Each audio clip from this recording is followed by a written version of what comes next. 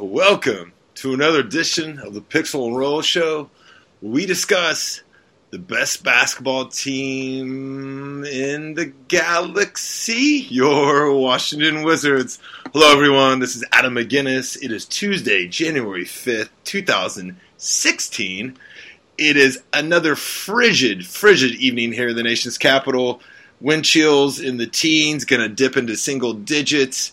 It is very, very, very Arctic chilly outside, and once again, your Washington Wizards are chilly as well, especially from shooting. They have lost their last game on Sunday. They currently sit at 15-17 on the season, losing on Sunday to the Miami Heat after a victory against the Orlando Magic to kick off the new year. With me today, I have two awesome guests. I'm really excited. Both of these fellas were at these games. They're producing all sorts of pixels for free on truthaboutit.net. You can go there and check them, both of their wisdom out. With me is Brian France. Brian, what is up, man? Not much, man. Thanks for having me. And the dean of the TAI crew, my main man, Rashad Mobley. Rashad, what is up, bro? So when you say for free, do you mean that we're working for free or that they're reading it for free? Everything's for free, I believe. Okay. I'm trying to line up sponsors as we go. It's the internet.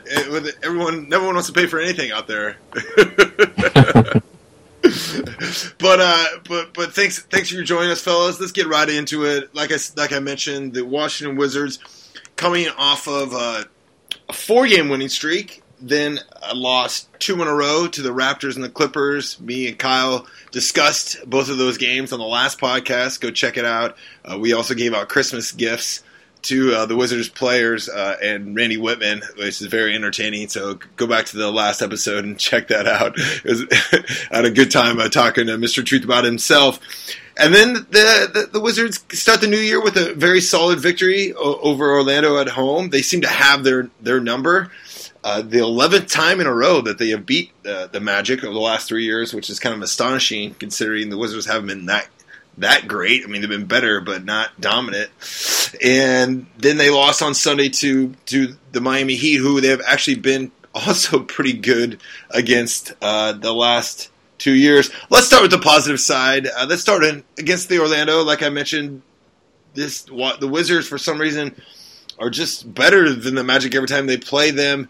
I don't really understand it. Brian, you were there. Just give me your thoughts of the Magic game. Well, that one, frankly, it could have gone a lot of different ways. Rashad and I were talking about how it was odd that, early in the game, John Wall came out. I forget exactly what it was. I want to say it was about 6 minutes in or so. And he was, if I'm not mistaken, the first one to come out, the first Wizard starter to come out. And, Rashad made a comment, half joking about, maybe he went out a little bit too much the night before celebrating New Year's. And he had kind of struggled early in the game. And then he came back and put up, 24 and 13. He had another solid game. He played about 39 minutes. Whitman said after the game, he knew he was going to get John 38 minutes, 39 minutes. He figured he might as well just sub him out early. He looked tired early.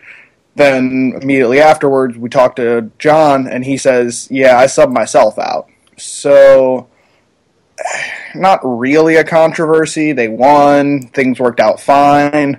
But it was a little odd saying each of them said, Wall decided to come out. I made the decision. Yeah, that is peculiar. It's a little different when, like you mentioned, when there's a victory. There's not really. When there's a loss, then they'll be like, you can point to that. They'll be hyped up. They'll be tweeted out. There'll be headlines on multiple outlets. But when you win, it ends up kind of being a peculiar throwaway line. Rashad, did you party it up on the New Year's as hard as Wall and the Five Deep crew did? And what do you think they were up to? Number one, I don't feel comfortable discussing the aspects of my personal life. I prefer to let my words speak for themselves.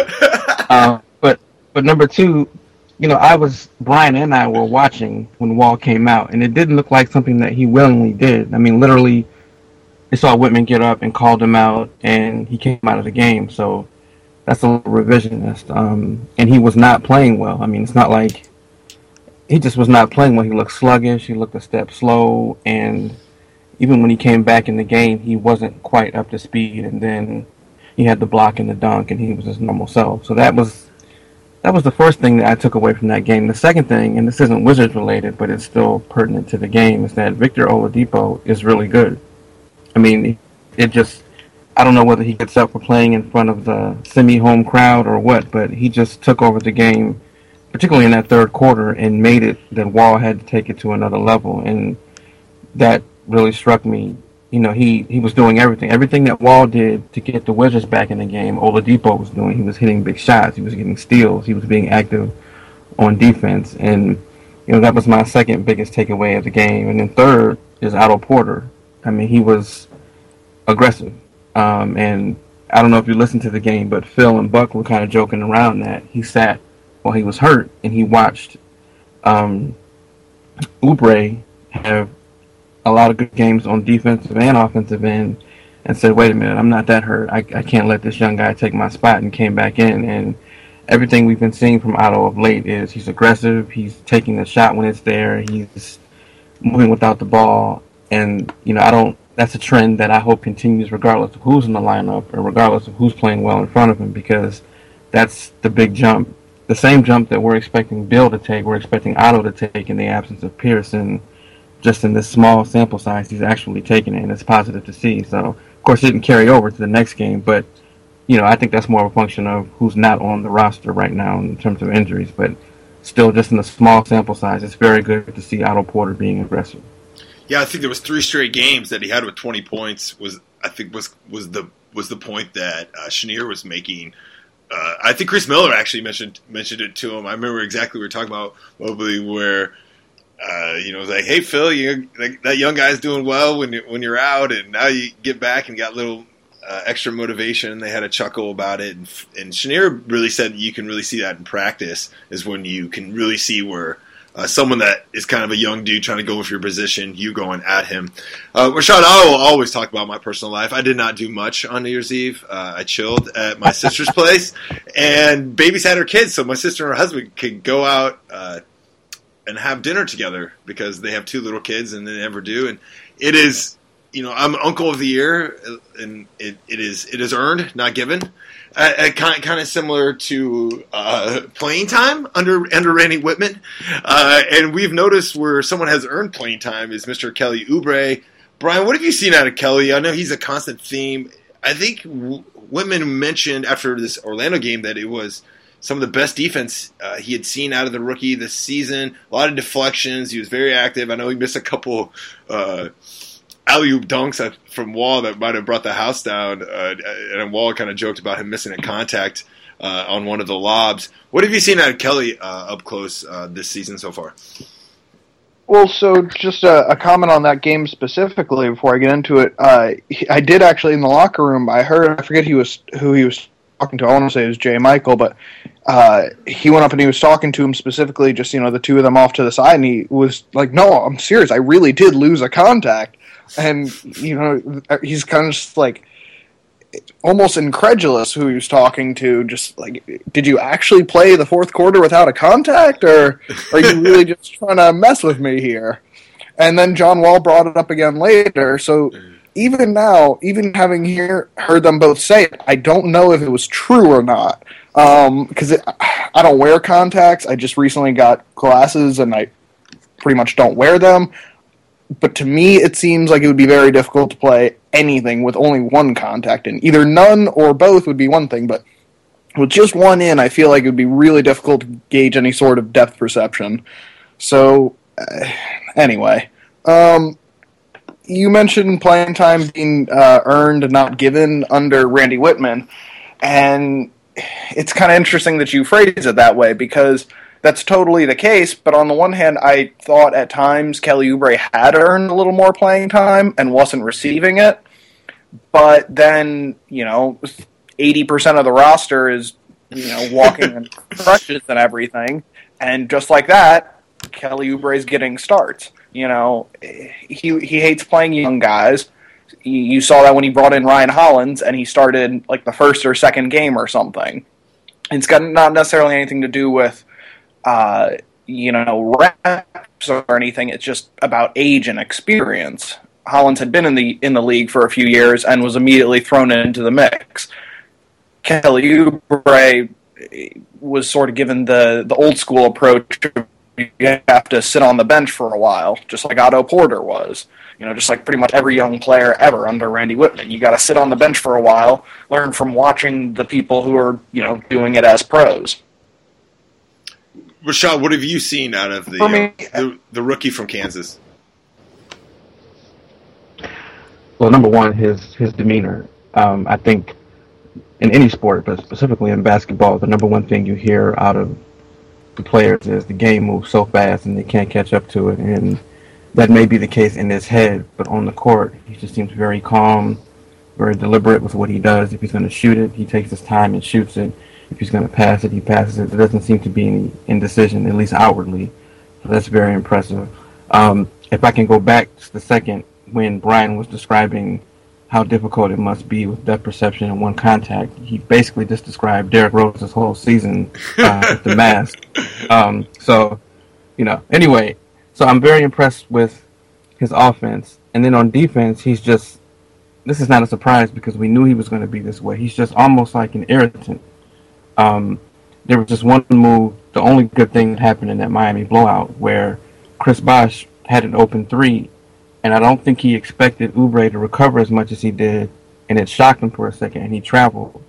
And, that's just what he can do. He's long, he's quick, and he looks like, he even said this after the Orlando game, he looks like he doesn't want to let anybody down, so he really makes a concerted effort to make sure that he's in the right place, that he's not shooting the ball too much. The only time he really lets loose is in garbage time when it doesn't matter. But when he's in there for meaningful, impactful moments, he just is really thinking but not overthinking, and that's impressive. I still don't think he should be playing over Porter. I mean, I saw that argument online that maybe he should be playing over Porter. I don't think so because Porter's not done developing. I think you need to give Porter time, but I also don't think he should be buried on the bench either. I think during this time when the Wizards are the walking dead, he needs to get as much playing time in meaningful spots as possible so that later on in the season when hopefully everybody's back, you can put him in and it's not, okay, he's on the short leash, we have to watch him. He will have been in these little sample sizes of meaningful moments and he can play. So we'll see. Yeah, I've been really impressed of his development. What both of you guys have mentioned, his demeanor, his just appearance of belonging in the NBA. You still see some defensive rotations that are maybe slow, some box outs, him kind of not reacting to the ball here and there. But overall, he doesn't really stand out to be the one like, oh my goodness, he's the one messing up. He's kind of just belonging. He's assimilating very well. He's ready to shoot when he gets the ball, which is always one of my pet peeves, no matter how old you are in the NBA or college or basketball in general. It's like, man, when you get the ball, someone passes you a good pass, be ready to shoot because defenses only give you so much time when you're open. And what I noticed was kind of impressive, and I think Chenier actually mentioned on the broadcast, was when he's now coming in on his drives, he kind of now is learning, okay, I can't go in all the way. In this league, I can't do what I did in high school and college. Now I gotta figure out a way to use my body and my athleticism to finish somehow. And he's implying these lessons, and you kind of see him growing. And that's been really, really uplifting for this team and kind of been one of a positive of these rash of injuries that we will mention later in the podcast. One note before we finish out this Magic, or two notes before we finish the Magic game out. What I thought was also impressive too is John Wall. You mentioned how he turned it on the second half. Many highlights. He broke people's ankles, the hesitation. I think there was two or three and ones that were really impressive. I thought that was pretty awesome about this game. And Chris Humphrey scored 11 points in the fourth quarter. I think at the end he kind of had a three that helped pull the game away. And when I was watching it, even on replay, I was like, no. Oh, okay, yeah, it went in. Brian, what did you see out of Chris Humphrey? And what was the arena like when some of these highlight plays that Wall was making?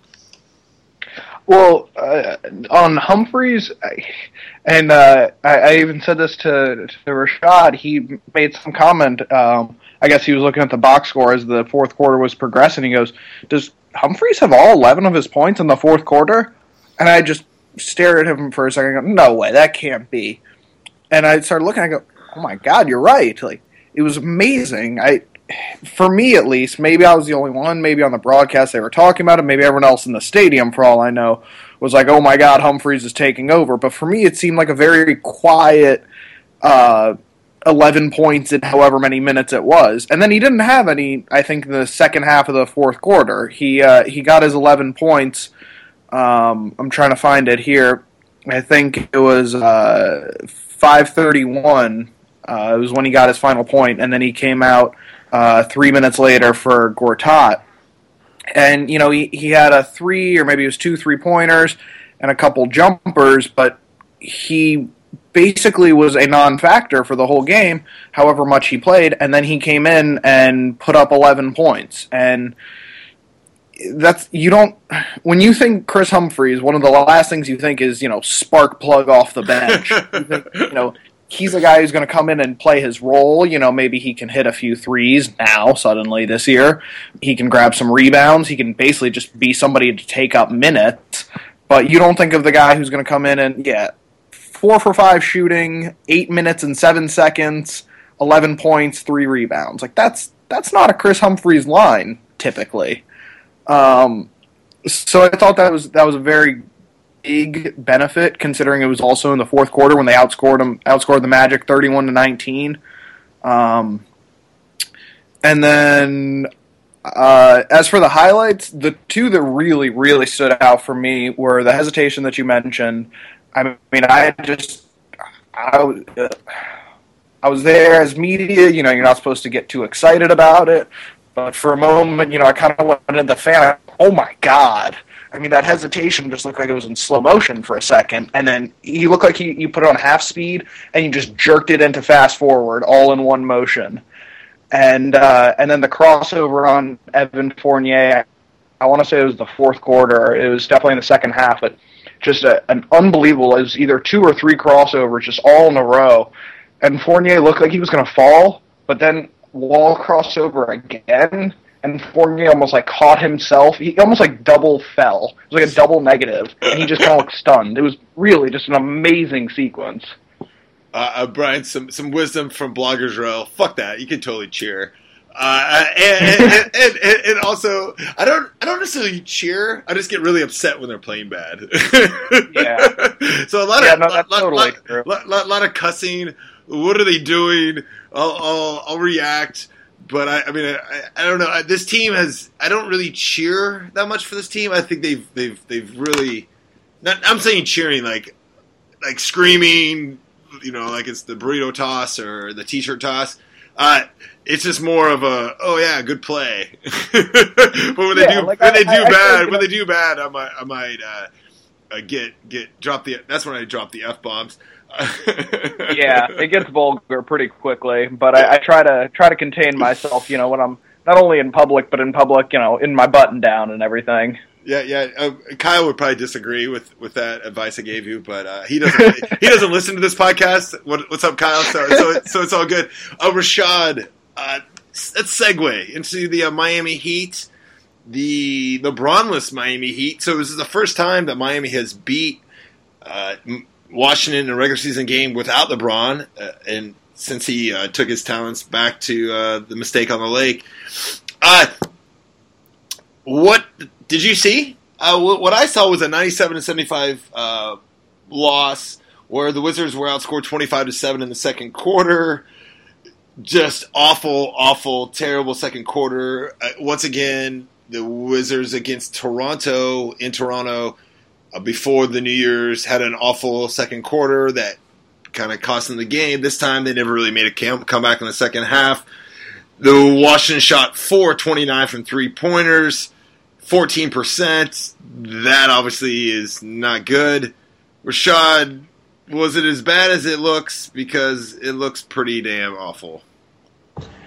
Okay, first off, I don't cheer in the press box because I live in fear of Rich Dubroff, who writes for AP, and he's the older guy. He's like all things standards-wise in terms of journalist, and I live in fear of him that he's going to look at me cheering and he's going to have my neck. So I don't cheer. I cheer internally. Okay, that's number one.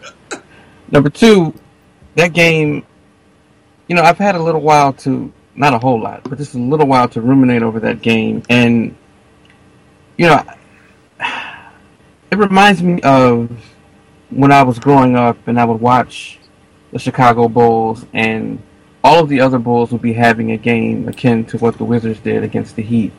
And Jordan would just say, okay, fuck it, I'm going to get 50. And he would just kind of energize everybody, and he would say, don't worry about playing tonight, I got you, you'll get me the next game. Except, everybody's injured. There's no Bradley Beal to pick up the scoring slack. There's no Gary Neal to come off the bench and to score a lot of points to get them back in the game. There's no Nene to take advantage of Whiteside, or, there's a lot of people missing. And sometimes I think because we're so knee-deep in the Wizards and we can't really see from the outside, this is an injury. There are a lot of injuries on this team, and the injuries are in key spots. And so Wall can score, but he's not a scorer. And Otto Porter is learning how to be a scorer, and Oubre can't do that, and Humphries, regardless of the 11-point outburst, is not a scorer either. And so I think it was a combination of a lot of things. It was the fact that they just simply could not do it on this night. There was nobody to bail them out. And they went against one of the top 5 defenses in the league who had an axe to grind because they were embarrassed on their home floor. And Eric Spoelstra addressed that after the game. He said that was the turning point for them to not just play better defense against the Wizards, but for them to play better defense overall. And he harped on the film session that they went through when they focused particularly on Hassan Whiteside, how he plays the pick and rolls. He wanted Hassan Whiteside to play pick and rolls the way Bosh does, and just everybody was in tune defensively. And when you combine that with just the atrocious shooting by the Wizards, because they were getting good shots. I mean, I know they were blowing their own horn on the Heat side about how good their defense was, but there were a lot of good shots. They were just missed, and that happens. Sometimes the basketball guys aren't with you. So it was the confluence of events there, and so it was pretty clear in the second quarter that this game was over. I mean, they cut it to 14, but at no point did I see anybody get hot enough to think, okay, here the Wizards come. So I think Randy Whitman had the right attitude after the game. He said, we just forget about it. We take whatever lessons we can and forget about it. I'm not going to hold this game against them because they went up against one of the best teams in the East, one of the best defenses in the NBA, and they shot like shit. So, I mean, you can't really do anything about that. So I'm not going to harp on that. Even when I wrote about it, I was like, I'm not going to put a lot of thought behind this. I'm just going to get it out, and that's it. Now, if any of those habits spill over into the Heat game tomorrow, then you can look at Randy Whitman and say, okay, maybe you shouldn't have forgotten about that game. Maybe you should have done something on it. So it's kind of a placeholder right now until we see the first 5-10 minutes of tomorrow night's game. Yeah, against the Cavs. Yeah, what's interesting about the box score about John Wall, it's just it kind of piggybacks on what you're talking about, or verifies it with this shortened roster, not having a Bradley Beal, not having a Nene defense, not having even a Gary Neal, or we haven't had Allen Anderson all year. It's just some offensive spark plugs that they can kind of put in, and having to rely on Kelly Oubre, having to rely on a Gerald Eddy, having to rely on a Garrett Temple who's not a shooter, having to rely on certain people who are playing bigger roles than they can, and to have them do this on a consistent basis is putting them in a tough spot, especially when John Wall goes 6-21 from the field, 5 assists, and 0 turnovers. I thought that's the bizarre one, because when you see the Wizards get blasted, it's usually because John Wall maybe has a lot of turnovers. And it looks like, and especially with the low assist rate, I think there was a lot of open shots that John Wall created, because that's what he does, and that's what this team is about, that were missed. Brian, this team, especially with how shorthanded they are, just cannot win if John Wall does not play awesome. And we're about to get into here later how awesome John Wall has been over the last month and a half. What are your thoughts on that? I mean, if John Wall doesn't play awesome, this team just can't be competitive, especially against one of the top, like Rashad said, one of the top defensive, I think they're third in efficiency in the NBA. Well, I think Rashad made a really good point. It's not just that they're injured. I mean, plenty of teams are injured this year and every year, but they're injured everywhere. They're injured with their best scorer in Bradley Beal, one of their best role players in Nene, and another one in Gary Neal. I was looking it up earlier. In December alone, Bradley Beal, Otto Porter, Nene, Gary Neal, and Marcin Gortat combined to miss 37 games. The team played 16. And Gortat wasn't injured. He went to Poland for family issues. But, that's 37 games between those 5 players out of 16. That's an enormous amount. And John Wall, his usage rate, hold on, I wrote this down somewhere here. His usage rate in December was 29.2%. For reference, Brian, with the stats. I know, stats don't lie. I like it. That's why you're a good guess. For reference, it was 29.2 in December. Last year for the season, it was 25.7. I mean, to use a cliche, he literally, well, not literally, but he really put the team on his back. I mean, he basically did everything for this Wizards team in December, and obviously it paid off in individual accolades. But, all those injuries don't even account for, as you mentioned, Alan Anderson not yet playing. He was expected to be a significant contributor. He's an important wing player for them. And while the good from him not playing is Kelly Oubre has been able to get some extra minutes, and Otto Porter has been able to play a few extra minutes when he's healthy. But, if one of them has a bad game, if Porter doesn't play well, if Jared Dudley doesn't have it, I can't believe I just said if Jared Dudley doesn't have it, as if he's going to be the savior of this team. But, Alan Anderson's just one more guy who can come in and make a difference on any given day. And sometimes that's what you need. There were a couple games earlier in the year when Gary Neal was the spark plug that led to a couple wins. He wasn't the best player on the court, but he came in and provided enough of a burst for the team to get going. Brian, Ryan Hollins started against the Suns, and Gerald Eddy helped win a game against the Nets. This has been a weird season. It's been a weird year. And, Ryan Hollins was with the team for all of, 5 games or something where he was active, and he started 3 of them or whatever it was. He was basically, he wasn't on the team, and then he was irrelevant for like a day, and then he was starting for, almost a week, and then he was irrelevant again, and then he was cut. It was just a complete roller coaster for the guy. And, good for him. He did his part. He played his role well enough, I guess. But he looked just as confused as anyone else that he was out there. Speaking of confusion, I have to mention him. Dwan Blair was not available either. So I was not able to even make fun of Dwan Blair, and he didn't get any garbage points, which are usually his best quality, is piling up some garbage stats, which is usually him getting 4 fouls as well. Garbage points and garbage fouls. Yes, that's what he does. But let's segue into Mr. John Wall, that you mentioned his usage rates and how he's carried this team. I agree 100%. Once again, the stats bear this out. He was recently named Player of the Month, Eastern Conference Player of the Month for the NBA. A first time a Wizard has been honored as a Player of the Month in the league. It's in 10 years.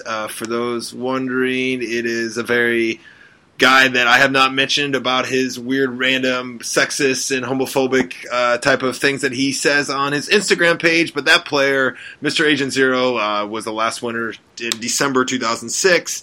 I believe that included the game that he went for 60, one versus the Lakers. There had not been what seems crazy. There hasn't been one since then, but I guess who would it have been? I thought maybe Wall had won this before, but that's what I was gonna say. If it wasn't Wall and it wasn't Arenas, who else would it have been? I guess nobody else has been that consistently good for the Wizards. Yeah, maybe I get confused sometimes when they say Player of the Weeks. Maybe I got a week confused with a month. But yes, so John Wall finished 8th in the NBA in scoring at 22.6 in the month of December. 6 in steals at 2 a game, led the East in assists with 11.6. He set a franchise record for the most assists in games with 20 points and 10 plus assists in a month. He recorded 11 games with 20 plus points, career high in 7 straight games with at least 11 assists. The first player since Chris Paul in 2009 to average 22, 11, 4, and 2 steals in a month. All those stats come from Jorge in the Washington Post. I want to give him credit. Rashad, I'll start with you. Just, it has been when I say it's been a strange year, I make some jokes about Hollins and Eddie, but it also has been a strange year for John Wall. John Wall came in this season with all his expectations. He was talking about the NBA Finals. He's talking about first team All NBA. He's talking about defensive All First Team. He was talking about being an MVP candidate.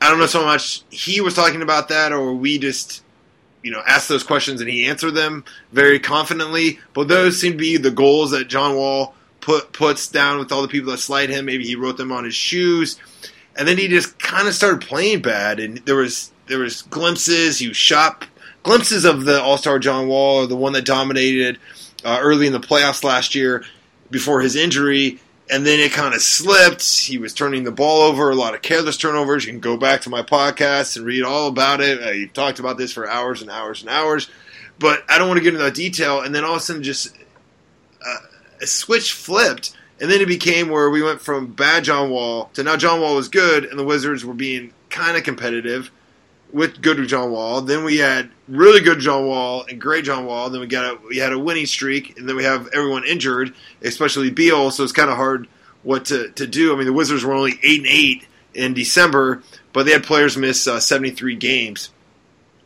due to injuries or personal reasons within the month. So he really was the glue that kept it all together. What have you seen out of his season and just his play, especially in this last month where he got this honor? Okay, so let me go back just a little bit. One on DeJuan Blair. He and Adam, I think you were there at Media Day where he went to this very heartfelt speech about how being on the end of the bench last year broke his spirit, and he was depressed, and he decided during the offseason he was going to lose weight, and he was going to make Coach Whitman play him, which sounded far-fetched when he said it, and I didn't really believe him. But then everything fell into his lap, and he very well could have been in the rotation by now because everybody's injured, and he didn't do shit. And so when I see him now, it's like, what happened, man? I mean, it was everything was set up for him to have a comeback year, and he didn't do it. So that's number one. Number two, on Jarrell Eddie, there was this moment in the Heat game, and Brian, I know you remember it, when nothing was working, and Whitman actually looked to the bench and looked at Eddie to see if he could recreate that Brooklyn Nets moment when he turned into Larry Legend. And Jarrell Eddie came in and missed, like the first or second one was an air ball. He just missed it badly.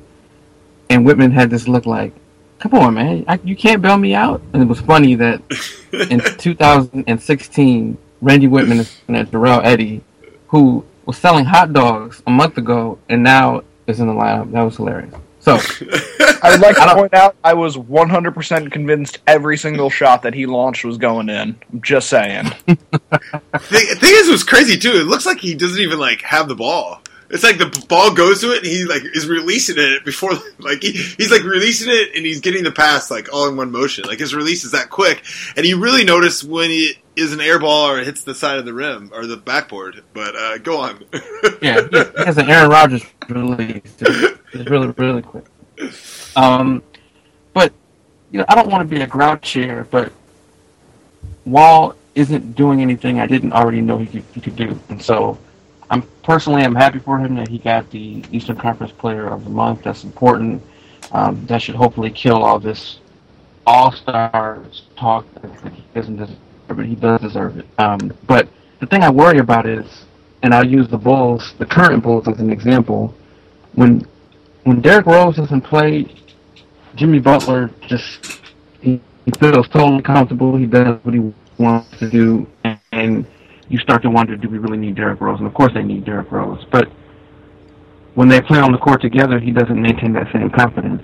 And because of how John Wall played back when there was a full roster, I have concerns that he'll be able to maintain this level of confidence, this level of dominance and unselfishness when Beal and everyone comes back, because we didn't see that a lot at the beginning of the year, at the beginning of the season, in this new style of play. And I know he did it last year in the playoffs, but I don't know, maybe I'm being overly pessimistic, but I would be happier if he were doing this and they had their full roster and they had a winning record.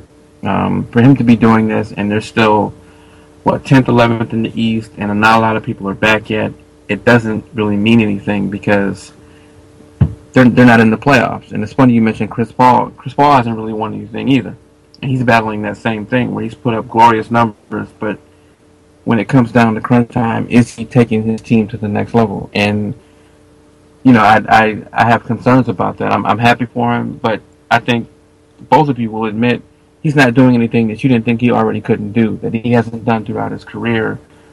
But it's just not happening. They're not impactful numbers. And that's not his fault, but I just worry as everyone comes back, and allegedly Nene and Neil are day-to-day, so they may come back anytime, and Bill, I'm sure, will be back before January is up. When they field that roster, the starting five that they wanted to field, and when the bench is fully stocked, is he going to maintain those minutes? And I think if he were to get a Player of the Month award, say in February or March, with everybody back, then I would say, okay, the Wizards are ready to take that next step. Now, it feels like Sharif Abdul-Rahim, where he put up wonderful numbers for a team that wasn't going anywhere, and it just felt like empty. It just was an empty feeling. And I'm not trying to be a downer here. That's how it feels right now. No, so hold on. So Rashad, is your concern that when Beal comes back and Nene comes back and they have more weapons, that Wall is going to defer somewhat? Not necessarily defer, but... Or not just be like, like he's the alpha dog, like I'm the best. Because I think your analogy is, I think that you were making with Butler, is that when Butler doesn't have Derrick Rose on the court, the Butler knows that he's the man. And he arguably, he's not arguably, he is Chicago Bulls' best player. He has played better. Derrick Rose has shot really poorly. But when Derrick Rose is out there, he's still shooting. He still thinks he's Derrick Rose, the MVP, and Butler kind of concedes a little bit to him. And I think that has hurt their offense, or just hurt their offense that Derrick Rose is shooting 20%, I believe, on mid-range shots, and he's finishing really horribly at the rim the last time I heard. So is that you see when Butler doesn't have Rose, that he doesn't defer, he's the man, and that you're concerned that Wall might not just have that I'm the best person on the court. I need to take in, just kind of cruise a little bit, because he maybe can rely on Beal and Nene or Neal or Anderson to a lesser extent on the second units. No, I don't think that Wall will feel like he's not the best person on the court. I don't think he thinks like that. But I think because he's a point guard and because he's generally unselfish, I just worry that he's going to be so unselfish and he's going to feel like, okay, I have to get my guy Beal going and I have to get these other people going, that he's going to lose that rhythm that he has right now where he's not worrying about that at all. That's true. He's doing, if you look at... He's like, this guy can't guard me, I'm going to the hoop, right? Right. He's just fearless right now. Part of it is because he knows he has to put the team on his back. Part of it is because he's going against people who he knows can't guard him, and it just adds to him being supremely confident.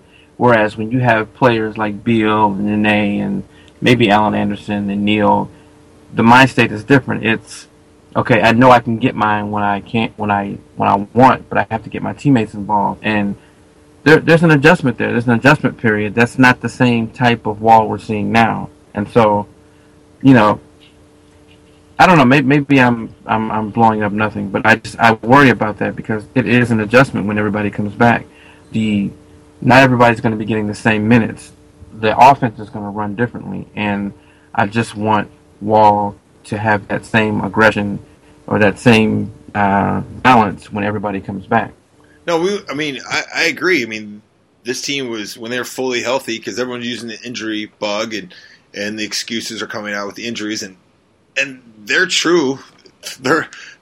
They have merit. They're credible things to say. But this team was only 6-8 when they had a full roster, and Wall was playing not that well. New offense in transition, but the defense fell off the map, which I've belabored to death. But Brian, what I want to know from you is, do you have any concerns of Wall, or just kind of piggyback on what Rashad said, but also what have you seen out of John as a player this season? Because it's been a peculiar one, like I mentioned. Well, I'm kind of torn. On the one hand, I very much agree with Rashad. This is something that, even over his career, when Wall is the only one who's around, when Beal is hurt, as he, seems to be pretty much, a third of his career, a quarter of his career, he's either hurt or on his way back from being hurt. But when Wall has to take the responsibility, he kind of does. He steps it up. On the other hand, what I'm more impressed about this time is that he's taken it up to a new level. He looks different. And whether that'll continue when everyone gets back, I don't know. But it's somewhat reassuring seeing these numbers that he's putting up now, because not only is he putting up 22 points or whatever it was in December, but he's also putting up these insane amounts of assists. And who is he passing to? It's Otto Porter's been healthy for some of it, but he's also been not healthy for some of it. Garrett Temple turned into an all-star for 3 games. That's what? Are you kidding me? Garrett Temple is not an offensive player, and I don't know, maybe he has it and he's just finally gotten the chance to unlock it. No, he's not. But nothing that I've ever seen from him would indicate that. Let's not get crazy here. Yeah. He's turning these players who shouldn't be anything more than 7th or 8th guys at best on the average good NBA team into quality starters, just entirely on the merits of his own play. So while I see what Rashad's saying and that maybe Wall will go back into his old ways, I feel like if he can continue what he's doing, not to get hyperbolic, but really the sky is the limit. Can you imagine how good that team would have functioned if you just take exactly what happened, but instead of Garrett Temple, shooting open threes, you would Bradley Beal. Instead of, some combination of Ryan Hollins and DeJuan Blair and Chris Humphreys and whoever else at backup center and sometimes power forward, you had Nene. You had just all these guys who have a history of contributing valuable all-star-esque minutes, or at least above-average role player minutes at the absolute worst. That would be so much better than Garrett Temple and Ryan Hollins and Jarrell Eddy and, I don't know, whoever else. Randy Whitman strapping on the jersey. Yeah, I agree. I think that you both made outstanding points, and you've made very good candidacies, all-star candidacies for John Wall. He currently is 4th in the voting that they released. He said he played like shit. He also wasn't happy that he was 4th in the voting. Rashad, why do you think that he was 4th? So to let the people know, last year he was 1st in all-star guards in the Eastern Conference. Second, Lowry basically edged out Dwayne Wade for that second spot. Now you have Dwayne Wade, Lowry, Kyrie, who hasn't even played over Wall. I think the Kyrie not playing at all over Wall has really pissed him off on that quote when he was asked. Rashad, we're obviously biased. John Wall is an all-star starter over them. I mean, set the fan, 2 things. He's an all-star starter without the fan voting. If you just had to pick an all-star backcourt from this season so far, who would you pick? Does Wall make that cut? And second of all, why is Wall 4th in the voting? It's really bizarre to me. why do you think it is? I have a couple ideas. Obviously, who knows the actual answers, but how he can go from being, I think he was like third overall in voting on the Eastern Conference last year, and then now he's the fourth guard already in the opening voting. Well, fans are idiots, number one. There you go. That's true. I mean, number one, Dwayne Wade is going to get it because he's playing better this year. There's no doubt about that. I mean, Lowry, the fans in Toronto are fanatical, and the DC fans are not. I mean, there's no way to get around that. They're just not. He has a whole country. He has a whole country, essentially. Right. And DC fans don't pay attention to basketball until the Redskins lose this weekend. Sorry. So, and Kyrie Irving, I'm sure, he's a favorite player. He's healthy now. I don't think John Wall should take that personally, although I think he will. To me, if I'm John Wall, I take pleasure in knowing that every coach pulls their hair out trying to game plan for him. I mean, I've listened to countless coaches say, we don't know what we're going to do. He makes everybody better. I mean, they literally have to worry about how they're going to game plan for John Wall. You don't have to do that with Dwayne Wade. You don't have to do that with Kyle Lowry because he's not even the best player on his team. And, Kyrie, nobody's thinking about Kyrie, they're thinking about LeBron. And so, of course John Wall wants to make the All-Star team, and he will. He'll get in there somehow. I don't think that you can put any stock on what the fans or how the fans vote because it doesn't mean anything. I mean, Kobe's about to get in. And Kobe's been playing like me. So, I don't think he should worry about that. I really, when I hear Wall talking about the All-Star game and commenting on it kind of makes me mad because he's at that point now where the goal should be championship. Yeah. Shouldn't be talking about All-Star games and all of that because that'll come. If you play well enough, that'll come. His goal should be a little bigger now. And so I really think that, I know the Wizards have to, and the PR people have to push him, and that's their job, but that's not his job. He doesn't need to do that. His play should speak for itself. It just did in the month of December. I'm sure when everybody gets back, he'll continue that, and I think he should focus on that. The All-Star game, he's going to make it. I mean, there's no way you're not going to have John Wall in the All-Star game, but that shouldn't be his focus. I think what happens is Wall actually answers a question that J. Michael says, and then he's very candid. It's like last year when when Deion Waiters said they're the best backcourt, and he said, "How about he's not even start? He should start first," which is a very funny comment that has a lot of views on my YouTube account that you can go watch. But Brian, your thoughts on Wall as an All-Star? And why do you think he's so low in the voting? I agree with Rashad. I mean, I don't think you really need an opinion. It's just a fact. Fans are idiots. I mean, I don't think you can possibly take all-star voting, especially in basketball, but in most American sports, major American sports, but especially in basketball. It was the one year that Yao Ming was a starter. He was like top 3 in votes or something, despite not even suiting up for the year. Like Rashad said, Kobe's in. Kyrie Irving is beating Wall despite just making his debut, a few weeks ago. It's not even a popularity contest. It's just a who shows up contest, basically. It's like the Kansas City Royals when they had for a while like 7 of the 9 starters in the All-Star game were going to be from the Royals just because the Royals were better at pushing it than the other teams. It doesn't mean anything. With that said, I kind of see why Wall is pissed off, only because of who it is in front of him. I mean, if you had to pick 2 players really, who John Wall personally has a rivalry with, I mean, you could say a number of them. There are plenty of options that would come up. But to me, who I think of are perhaps Kyrie and perhaps Kyle Lowry.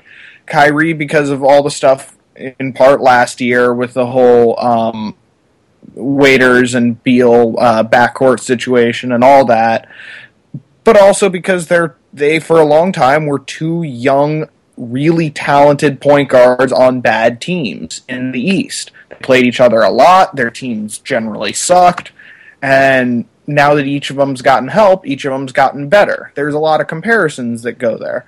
Kyrie's more of a scorer. John Wall's more of a distributor, but that actually, I think, adds a little to it, you know? Do you want the guy who's going to be able to take over a game, who's going to be the perfect scoring complement to LeBron, or do you want the guy who's going to turn Garrett Temple into an all-star? And then with Kyle Lowry, you know, there's always that sort of... I think last year it kind of stepped up a notch. I don't think there was much there before, but I think Paul Pierce kind of put a little bit of the trash-talking spirit into John Wall. Not that he needed any more, but he really seems to have stepped up his game. I mean, the Reggie Jackson comment, I forget when it was, but when the reporter asked him something about the new salary cap or something, and he responded with something along the lines of, I'm making the same amount of money as Reggie Jackson, so, you know, what does that show you about the salary cap or the max contracts or whatever? It was a great comment, but, you know, that's probably not something he would have said earlier in his career. Maybe it is. I don't know. But it just, he's got a little bit of this trash talking now. He doesn't like the Raptors. The Raptors don't like the Wizards. There's a little bit of a rivalry after the past few seasons. So I think he just kind of sees Lowry and Irving as the two guys, or two of the guys right ahead of him, and that probably ticks him off. If it was somebody like, I don't know, Monte Ellis or something, I think he'd be sort of confused and upset, but I don't think it would really get to him. I think those two specific players got to him.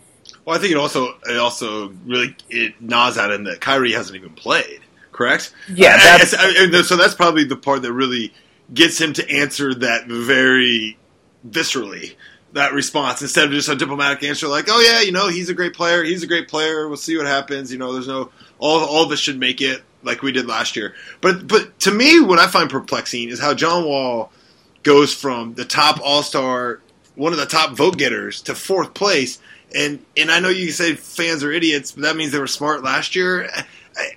I get it, like it's a popularity contest. Kobe, I think, is in first place. I don't have all of them with me. We've seen over the years how fans will always vote in, you know, people that are past their prime and shouldn't usually lose a year or two more. I mean, I think even Michael Jordan Wizards got voted in, I believe, on his last game there in Atlanta.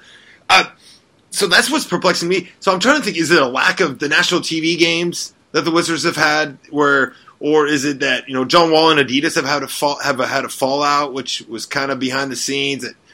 There was a really good article I'll link in the show notes about what happened. Pretty much they're kind of playing out the string that his contract wasn't renewed over the summer, and he's pretty much going to be a shoe free agent next summer. So he doesn't really have a shoe company pumping him the way Kyrie does with his commercials and Nike.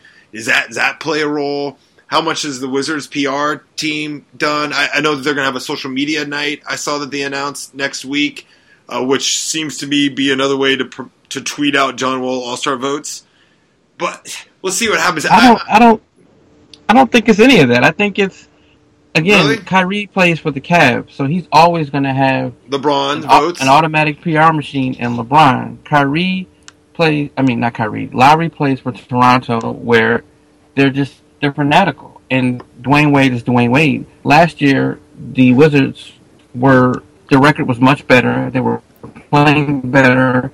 Every time you turned on TNT or NBA TV, there was talk about, you know, the Wizards are really coming up. The Wizards are our team to watch. There was just a groundswell of watch out for the Wizards, and that was helped by how Wall and Bill and everybody were playing. They don't have that this year. They're not playing well. He didn't play well at the beginning of the season. He's coming on in December, but, you know, again, when you're dealing with the fans, they're very shallow. And if you haven't really heard anything from Wall the first month, and you want to vote for these other people, that's just what happens. I don't think that it's anything that Wall or the PR people, I don't think it's on them. I just think that's how it is. Wall, for some reason, is not at that point where he gets grandfathered into the All-Star game every year, the way certain players do. It's really contingent upon how the team is doing, how he's doing, and the team is doing badly. He didn't play well the first month. He's coming on now. Again, it won't matter because he'll be there in February, but I think that accounts for where he is in the voting. So, yeah, no, I think I don't make a big deal about it. Yeah, we've probably belabored too much on this topic right now, but what really pushed him off pushed him over the edge last year was his Christmas Day performance, right? The early game on Christmas. Everyone wants to sneak away from dinner, and there was John Wall versus the hapless Knicks, and he made that amazing spin move that everyone replayed. They showed all day. I think that helped I know that definitely helped his cause, and because at the time I think the votes were kind of close, and then he really pulled away when the Maya game against the Celtics, where he broke down in tears afterwards, and that became a national story. I think those were the two that really leaped him in, and I guess maybe I was just thinking that he leapt in and he isn't going to be grandfathered in, and that he had a poor start, and that you're probably correct in those things, and maybe I'm wrong. I'm wrong. Can you believe it? I'm wrong. I want to get off this topic, Brian. I want to get to you, Rashad, but Brian first. Just your overall sense. As I said, there are 50 games left this season. They're 15 and 17. We've talked about all these things, these issues, this team. What is your feeling right now with this team and where it's headed? And are we still just unknown what we have because of the injuries and the style changes and the in and out lineups? Or what kind of sense do you have going into the next 2 or 3 months of the season about this franchise and this team? Well, on the one hand, yeah, we have a pretty good idea of where we are, but I personally, this is just me, I really don't think we'll know. Again, I think we will fall into a state of unknowing once all these other players come back. We're not just, as Rashad mentioned, we're not just talking about just like a few random injuries. They just don't have the depth, but they're missing key players. So as soon as hypothetically, let's say Beal, Neal, and Nene, they all come back within a week or two of each other. That is a massive change to a team that's played almost exclusively without them for most of the season. Well, not most of the season, but most of the past few weeks. So you have to adjust. You have to bring these guys back in. They're going to need some adjustment to not only get into physical shape, but to get incorporated back into the lineup, to shake off the rust. But I think it's going to be really tough to figure out where they are once all these guys come back. And as I mentioned, they have a really, really difficult stretch coming up. I was taking some notes here. They have, of their next 16 games, 11 of them are against teams with winning records. Those teams have a combined .562 winning percentage. And then to top it all off, the games 15 and 16 out of that 16-game stretch are against OKC and Golden State. I mean, it starts with Cleveland. You've got 3 of the 4 best teams, with the Spurs being the only ones not included, to start and end this very difficult stretch, and that's through the very beginning of February. So it really doesn't get easy. They had their easy portion of the season. That was the beginning of the season when they played the fewest amount of games in the first month or something, and they botched it. John Wall played some of the worst basketball we've seen from him in 2 years, 3 years to start the season, and as a result, they were something like 10 and 14 to start the year. So they had a really good chance to, take a huge step forward, to go up, 25 and 10 or something like that to open the year, and they did not take that. I don't know if they ever could have gotten a 25 and 10. That's asking a bit much for this team, but they could have had a very good record at this point, and they don't at all. So you're pessimistic. Rashad, you're 50 games left. I predicted at the beginning of the season, I think I said 51 wins, which would mean that they would have to go 36 and 14, which is definitely not happening. How are you on your predictions? And just where are we headed with this team? Because once again, I think I wrote it 3 weeks ago where I said they're consistently inconsistent. I feel the same again. I don't know what to think of this team. It's very uncertain times. There are very uncertain times right now because just if you're Ted Leonsis right now, which is going to sell to the fans and to everyone, is this is a throwaway year. Everybody is hurt. You can't really judge Whitman because he hasn't had everybody. You can't judge the team because they haven't played together. It just reminds me a lot of those Wizards I grew up with, where better luck next year was the motto, and it's things are setting up to be that way. Right now, they're 15 and 17.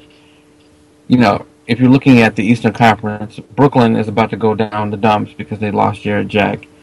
Philly is in too big of a hole, but every team from Milwaukee up to Cleveland is fair game, and Milwaukee is playing well. The Knicks are playing better.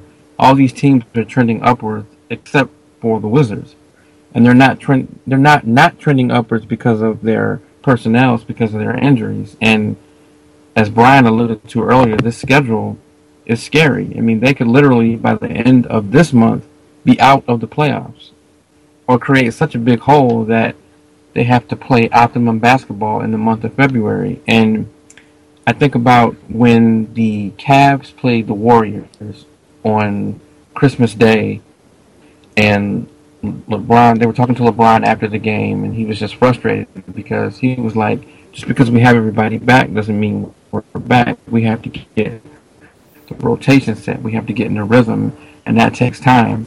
Well, the Cavs can afford that because they're 1 or 2 in the East this whole season. They've been right there. They can have some slippage where they can lose 5, 6 in a row. Number one, they have LeBron. Number two, they've built such a cushion where they can afford to come back and they can work their way back up. The Wizards have no cushion. And the schedule, I mean, when you look at the schedule and you go game by game, Cleveland at the Verizon Center, you can't pencil that in as a win.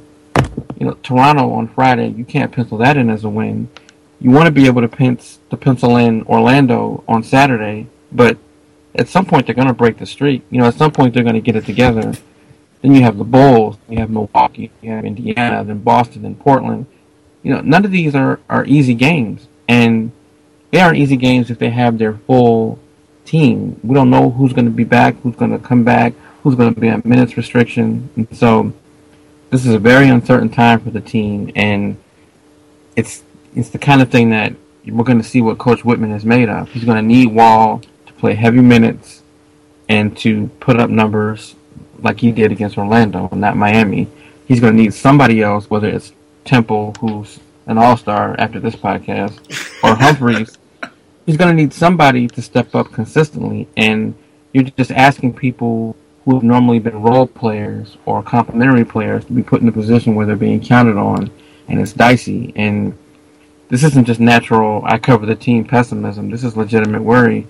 They're playing teams to beat them at full strength. And now you're asking the Wizards to beat them when they're shorthanded. So this is very shaky. Selfishly speaking, as a journalist, I'm loving it because there's all kind of things to write about. And when the team is not doing as well as you would like, that's when you have a lot to write about. But as a fan, I'm just concerned because, as I said, like Brian said, the schedule just looks very, very scary. And there is no game on the schedule that I'm looking, except for the Jazz at home, that I can say, okay, they got this. There's no game like that. Yeah. You say that about the Jazz. I'm much less confident about that Jazz game than you are. Maybe the Nuggets, they play late January, but I'm looking at the January schedule. You're correct. Another thing, too, is there's a bunch of back-to-backs happening as well. And as a team that's banked, I mean, the next 2 weekends, they have Toronto at home on Friday night, at Orlando on Saturday, a back-to-back. Then they play at Indiana, Boston at home next weekend, 2 weekends on a back-to-back. And with the injuries that we've seen of this team, that could be a difficult endeavor to accomplish for this team. And I agree with both of you. Another thing that I find alarming on this is the team is 8-9 at home. They're 7-8 on the road and 8-9. Only 2 teams have a worse home record in the Eastern Conference, and you mentioned them both, Rashad, than the Wizards. It is the Nets and the Sixers. So they're not even defending the home court. They will win some games on the road. Once again, I don't want to check this up to injuries. I just can't get a read on this team. And yes, there's a lot of negative pixels I can talk about, but there just hasn't been that much fun as a fan. I don't know what the lineups are happening, and I'm really concerned about. I don't think that fans want to throw away this season, especially with the expectations and especially with all the goodwill that was produced in the last two postseasons and all the hope and all the hope that was produced with a young nucleus and a young backcourt. But today I go to I go to ESPN.com Wizards page, and the first article I see is Chris Ford talking about how maybe they should tank for Ben Simmons in the throwaway season. Brian, talk me down. Tanking for Ben Simmons is just another clickbait article. I didn't click on it because I didn't want to go down that hole yet. With 50 games left in the season, can they turn this around? Tanking for Ben Simmons. Have you had fun as a fan watching this team? Talk to me.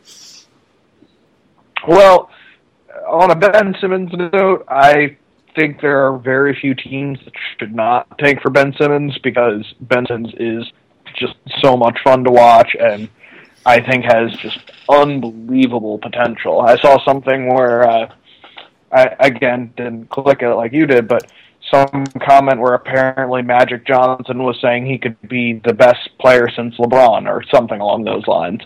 That said, no, I think it's way too early to consider tanking. You know, if we get through the end of the month and, you know, the Wizards, let's see, they got 14 games left. If they, you know, I don't know, they go 4-10, that's a reasonable conversation. Even then, I don't think it's the right conversation, but it's much more reasonable. The main reason that I don't think it's time to have that conversation is because I just don't buy this East resurgence. It's been impressive, and frankly, it's lasted longer than I thought it would. To me, it's kind of like Donald Trump's presidential candidacy. I thought it was like a fun little fluke for a while, but as time keeps passing, it stays relevant, and it's confusing. You look at the NBA standings, and for instance, let's pull out an example here. Dallas is 19-15, Memphis is 19-17.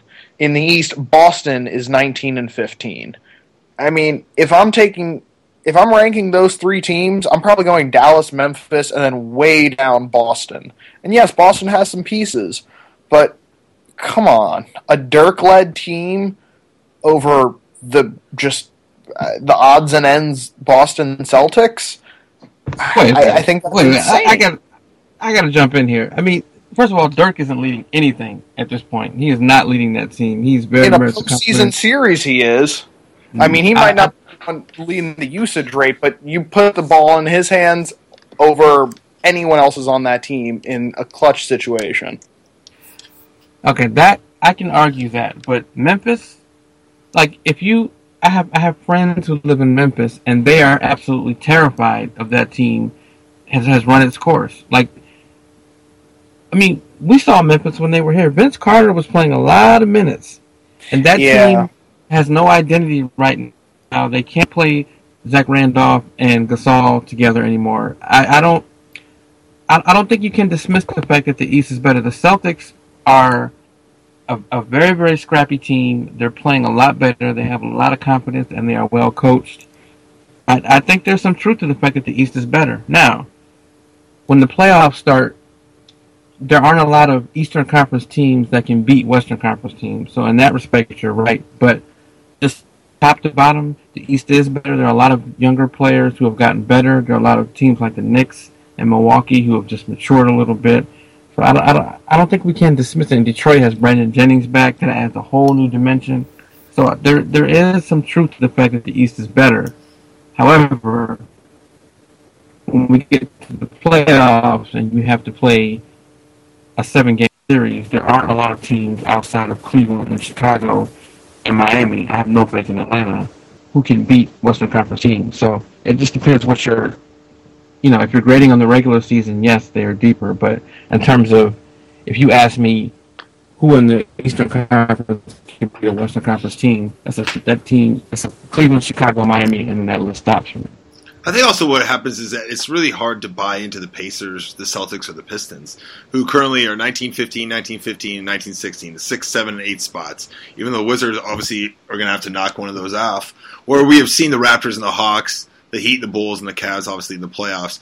Those teams, and the Magic are tied for 8th with the Pistons at 19 and 16. It's really hard to buy into those teams from a sense, but I do think that they're playing better basketball than the Rockets or the Jazz. And so I think that I can see both sides of the argument with that. But going back to the standings, the point I want to make before we move on and finish up this podcast is that the Wizards are they're 15 and 17, but 17 losses. They're only 5 behind the Bulls, who are in second place at 20 and 12. So as much as we're just ripping on this team, and that there still is the opportunity, like the hole isn't dug that much, right? Well, that's kind of my point. Like, I do think the East is better for sure. Like, and I actually buy the Pacers. I would put them in one of the, not the top tier, of course, but in one of those teams that I do think is their success is explainable, I guess. But that sort of middling tier, that group that's basically everyone, like starting at like the 7 seed all the way down to. You know, Knicks? Are we throwing in the Knicks? The Knicks are teetering on that edge. All on the Kristaps Hornets. Porzingis. We haven't mentioned the Hornets. The Hornets are in there too. Well, honestly, I thought the Hornets would be terrible this year. When they lost, what's his name, for the season, Michael Kidd-Gilchrist, I thought they were done. Kemba's great. That's all fine and good. I thought they were done. Well, they probably are. Jefferson's out now. They've lost 3 or 4. They were 3 and 7 in the last 10, so we could be seeing that happen. Yeah, but what I'm thinking is, Detroit, Boston, the Knicks, Orlando, Charlotte, those teams I just don't buy. Yes, they're better than they have been in recent years, but I don't think that they will continue over an 82-game season to win 55 to 60% of their games, or 53 to 57% of their games. You know, if you go back to, in recent history, I think it was the last 3 seasons, an Eastern Conference team has made the playoffs with a losing record. I just find it hard to believe that as an entire conference, it has improved that much to the point where the Wizards at 15 and 17 are the, 4th worst team in the conference? I don't buy that. And yes, they've been injured, and they haven't played all that well, and I get that. But 5th worst team, sorry. 5th, yes. But I don't buy it. The Knicks are better with Kristaps Porzingis. Brad Stevens is an amazing coach. Toronto added Damari Carroll. Indiana has Paul George. Andre Drummond is playing out of his mind. But for me, it's kind of been sort of flipped on its head of what I thought was going to happen this year. I thought Charlotte was going to be terrible. I thought Toronto's about where I expected them to be.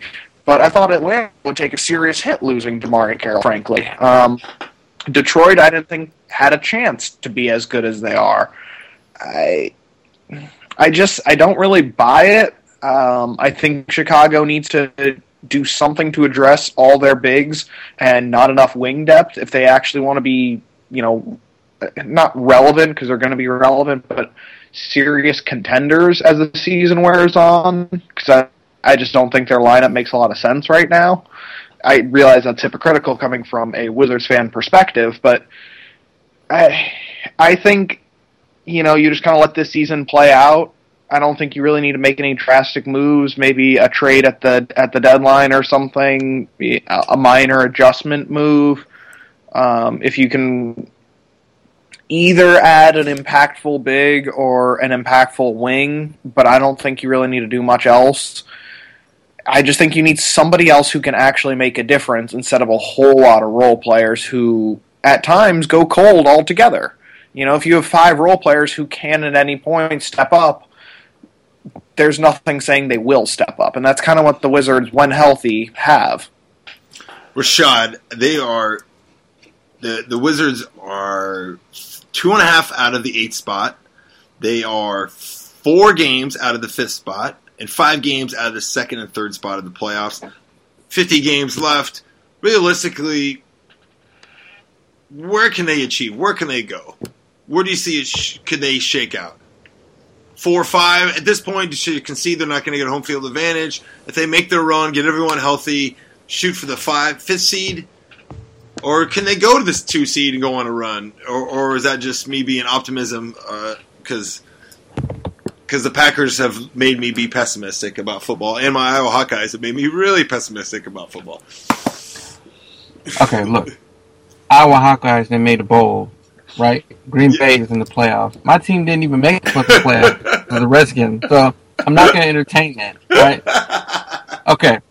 Now, I don't think the 4 or 5 spot is realistic because I don't see Toronto or Atlanta. Atlanta, I did not expect to be playing this well, but I don't see them dropping off. From Indiana down, I think that they could catch one of those teams, but again, we're talking under the assumption that somebody is going to be healthy and going to come back. And at this point, I don't think we can make that assumption. We don't know. We could get an email from the Wizards PR staff tomorrow saying Nene is out for the season with a calf. It's difficult to make any predictions because we don't know, which makes this season just a toss-up. Assuming everybody is back healthy by February 1st, I think they could lock into that 6th spot and focus on that and say we can get there. I just don't think they're going to catch the top 4, and they don't necessarily have to. I mean, really, all you have to do is get into the playoffs with a healthy team. Nobody is fearing Cleveland or nobody is fearing Chicago, especially if you're the Wizards. You just need to get in healthy, knowing exactly what your roster can do and go from there. I think that's what they need to focus on. I don't think they need to focus on we have to get home court advantage because they've dug themselves too deep of a hole, and not to compare them to the 95 Rockets in terms of the talent level, but the 95 Rockets just did not have a good season, and they just did enough just to get into the playoffs, and once they got in the playoffs, they clicked. And I think that's what Randy Whitman has to preach. It's like, look, this isn't... Last season, they played well towards the end of the season, and they can afford to jockey for the position that they wanted. This year, they just need to put together a good 5 to 10 game stretch where everybody is healthy, they're playing the way Randy Whitman wants them to play offensively and defensively, and see what happens. But you can't do that until everybody's back. And we have no idea when Neal or Nene or Anderson or Beal are coming back. There hasn't been any definitive date. And so until then, they just have to tread water. And in this case, treading water gets you 10th or 11th spot. So, well, I have an update. I have an update on Nene. He supposedly told J. Michael today that he might play tomorrow against the Cavs. But do not bet on that. He is actually walking. Him and Neal are walking through at practice. They're not going full speed. I was at the practice today. I caught Whitman. He basically answered. I asked him a question about 3-point defense. I can play that for you in my podcast. You probably don't really care. I'm going to write about it tomorrow. But they did give it. You care that he basically said every defense. We've just been better at defense overall. I'm like, okay, what? I'm like, why are you better at 3-point defense? We haven't done nothing. Nothing's changed. I'm like, okay. Brian and I talked about this. When you cover the Wizards all the time, you get used to hearing Whitman being just belligerent, and then you go over to the Miami Heat and you hear Eric Spoelstra eloquently break down why everything has happened. He has a story for everything. He has an anecdote. He has a process, and you realize we're like. We've been abused by Whitman so much that we forget that it's actually possible for somebody to speak with eloquence about what's going on. And in fairness to Whitman, I don't know whether he does not possess that or whether he possesses it, but he just doesn't want to give us the satisfaction. I think it's a combination. I think it's a combo of both, actually. I mean, he went to Indiana. I know he has it in him. Yes. He just wants to get dig. yes. He's like, it's just overall defense. I'm like, no, specifically, why are you... He's like, well, we're just playing better defense overall. Our offense is better, so that's why we're playing. I'm like, why did you go from the worst defense from 3-point in the history of the NBA to now where they are now third from last this season? There's 2 teams worse than them. I looked that up. That's a teaser for my piece tomorrow on the preview of the game.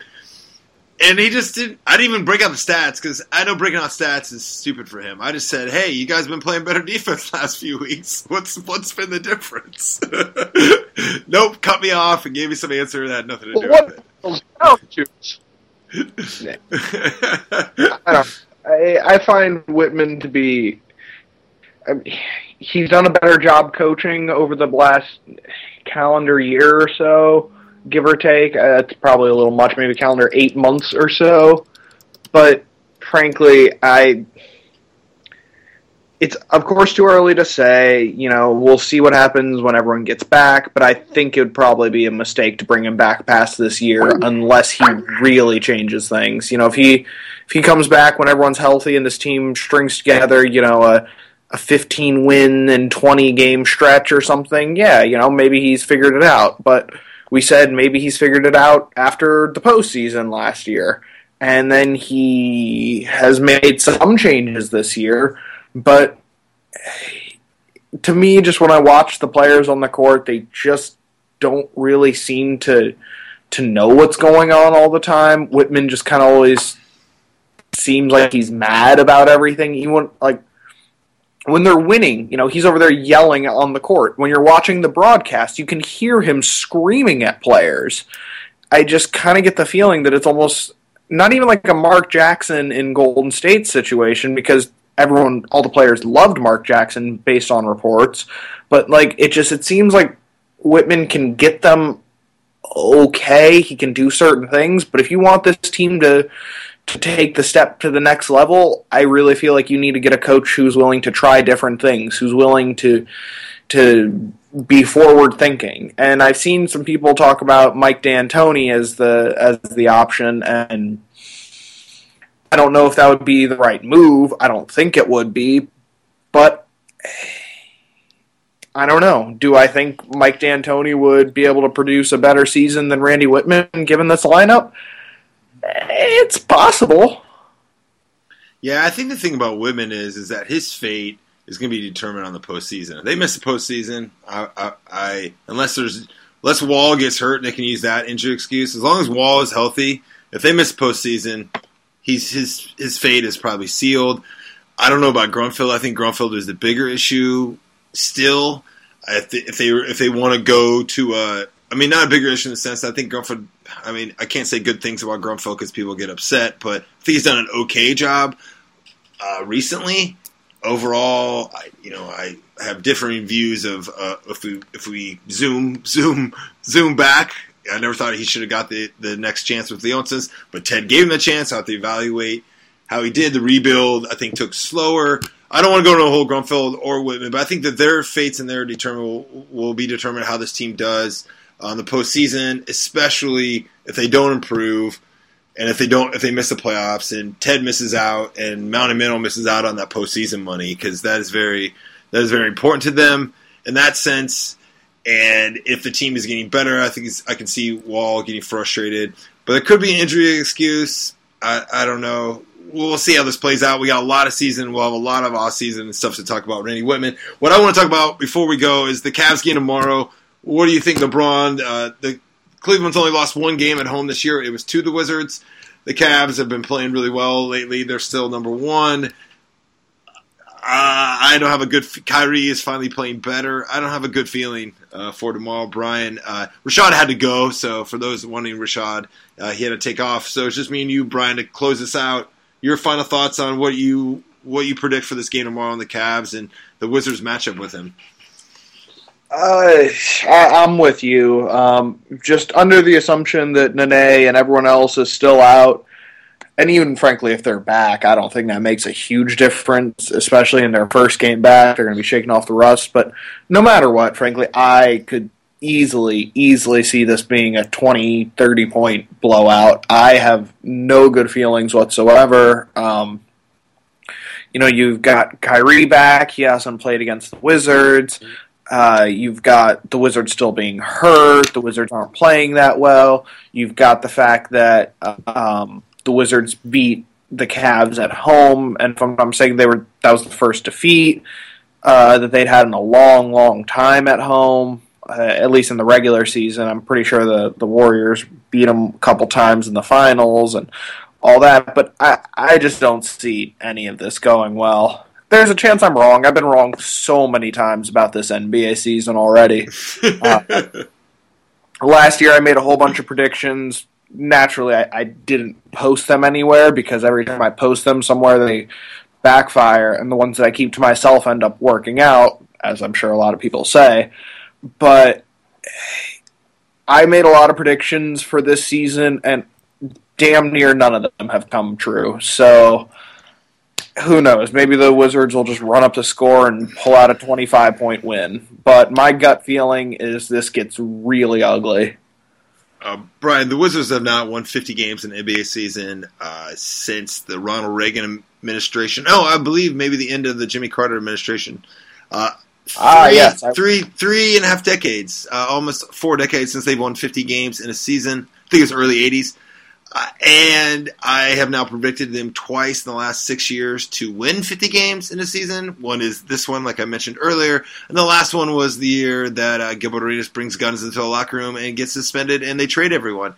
So my prediction is it's the same. I have no credibility on these matters. Well, that's why like I hate prediction shows. Like, how many times do you actually? Here's my beef too about prediction shows. Like all these ones be like, who do you think's going to win this weekend? Do they ever come back on Monday or Tuesday? Especially football games, football shows. Do they ever come back Monday or Tuesday and like go through and be like, oh yeah, you were wrong. You were right. You were wrong. No, they just make new predictions about the next week. They make new predictions unless somebody predicted an upset and was correct. That's then it's like, right? Oh, I called that one. So then I'm like, well, I mean, I get. It's almost like I don't know. I hate the prediction stuff, but then I also ask people's predictions. I just ask you what you think is going to happen tomorrow. But I guess it's just human nature. We speculate and we produce these pixels for everyone listening. On that note, Brian, do you have any final thoughts? Thank you so much. You did a hell of a job. Everyone go read him on Truth About It. I'm going to link his stuff in the show notes.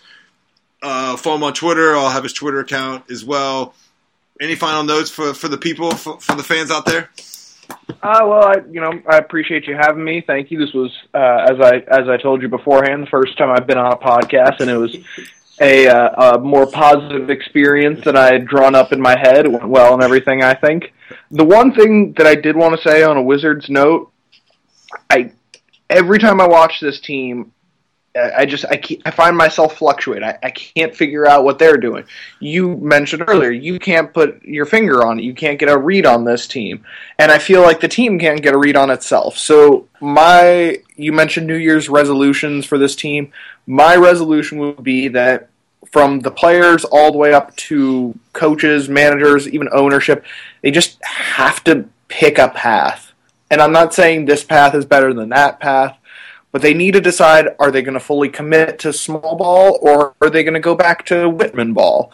Are they going to continue to go all in on Durant if that's what they're doing now, or are they going to try to make a move, at midseason, maybe before the deadline, to try to trade for somebody who has a longer contract who can help them win in the short term, who is going to be around? Are they going to just move on from somebody like a Gortat, for instance, if they can find somebody to trade for them? I feel like they just don't know what they're doing, and they're kind of just sitting back and waiting for good things to happen. And on the one hand, a healthy team features a young John Wall, a young Bradley Beal, a young Otto Porter, a young Kelly Oubre, a few veterans who have been there and done that, some good shooting, some good big men. There are worse teams to just sit on your hands and wait for good things to happen with. On the other hand, you just mentioned the last time they won 50 games, I was a good decade away from being born. So this is not a team that historically has had a lot of success with, luck, I should say. I just don't think that they can afford that. I don't think they can sit there and just hope that things go well. It's tough to say if Durant will come back, but frankly, if I'm him, why would I come back? You've got one of the best teams in basketball. You've got probably the fourth best team in basketball right now. You've got one of the best players in the game playing next to you who has demonstrated an unbelievable level of success.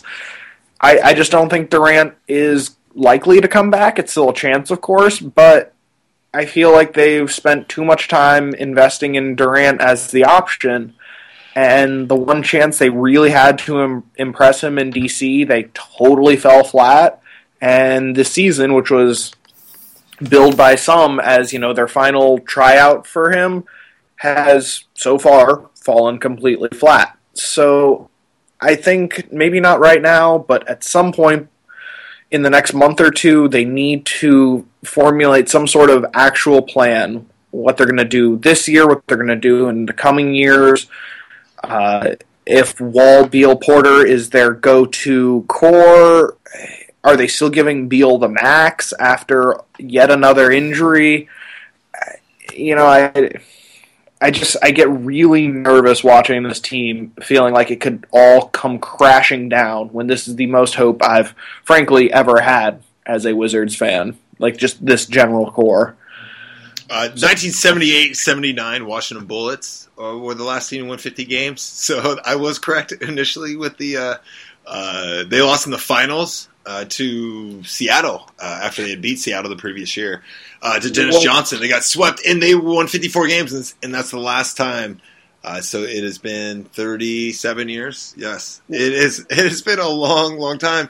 My New Year's resolution is to give up alcohol and beer and everything. No, that's a lie.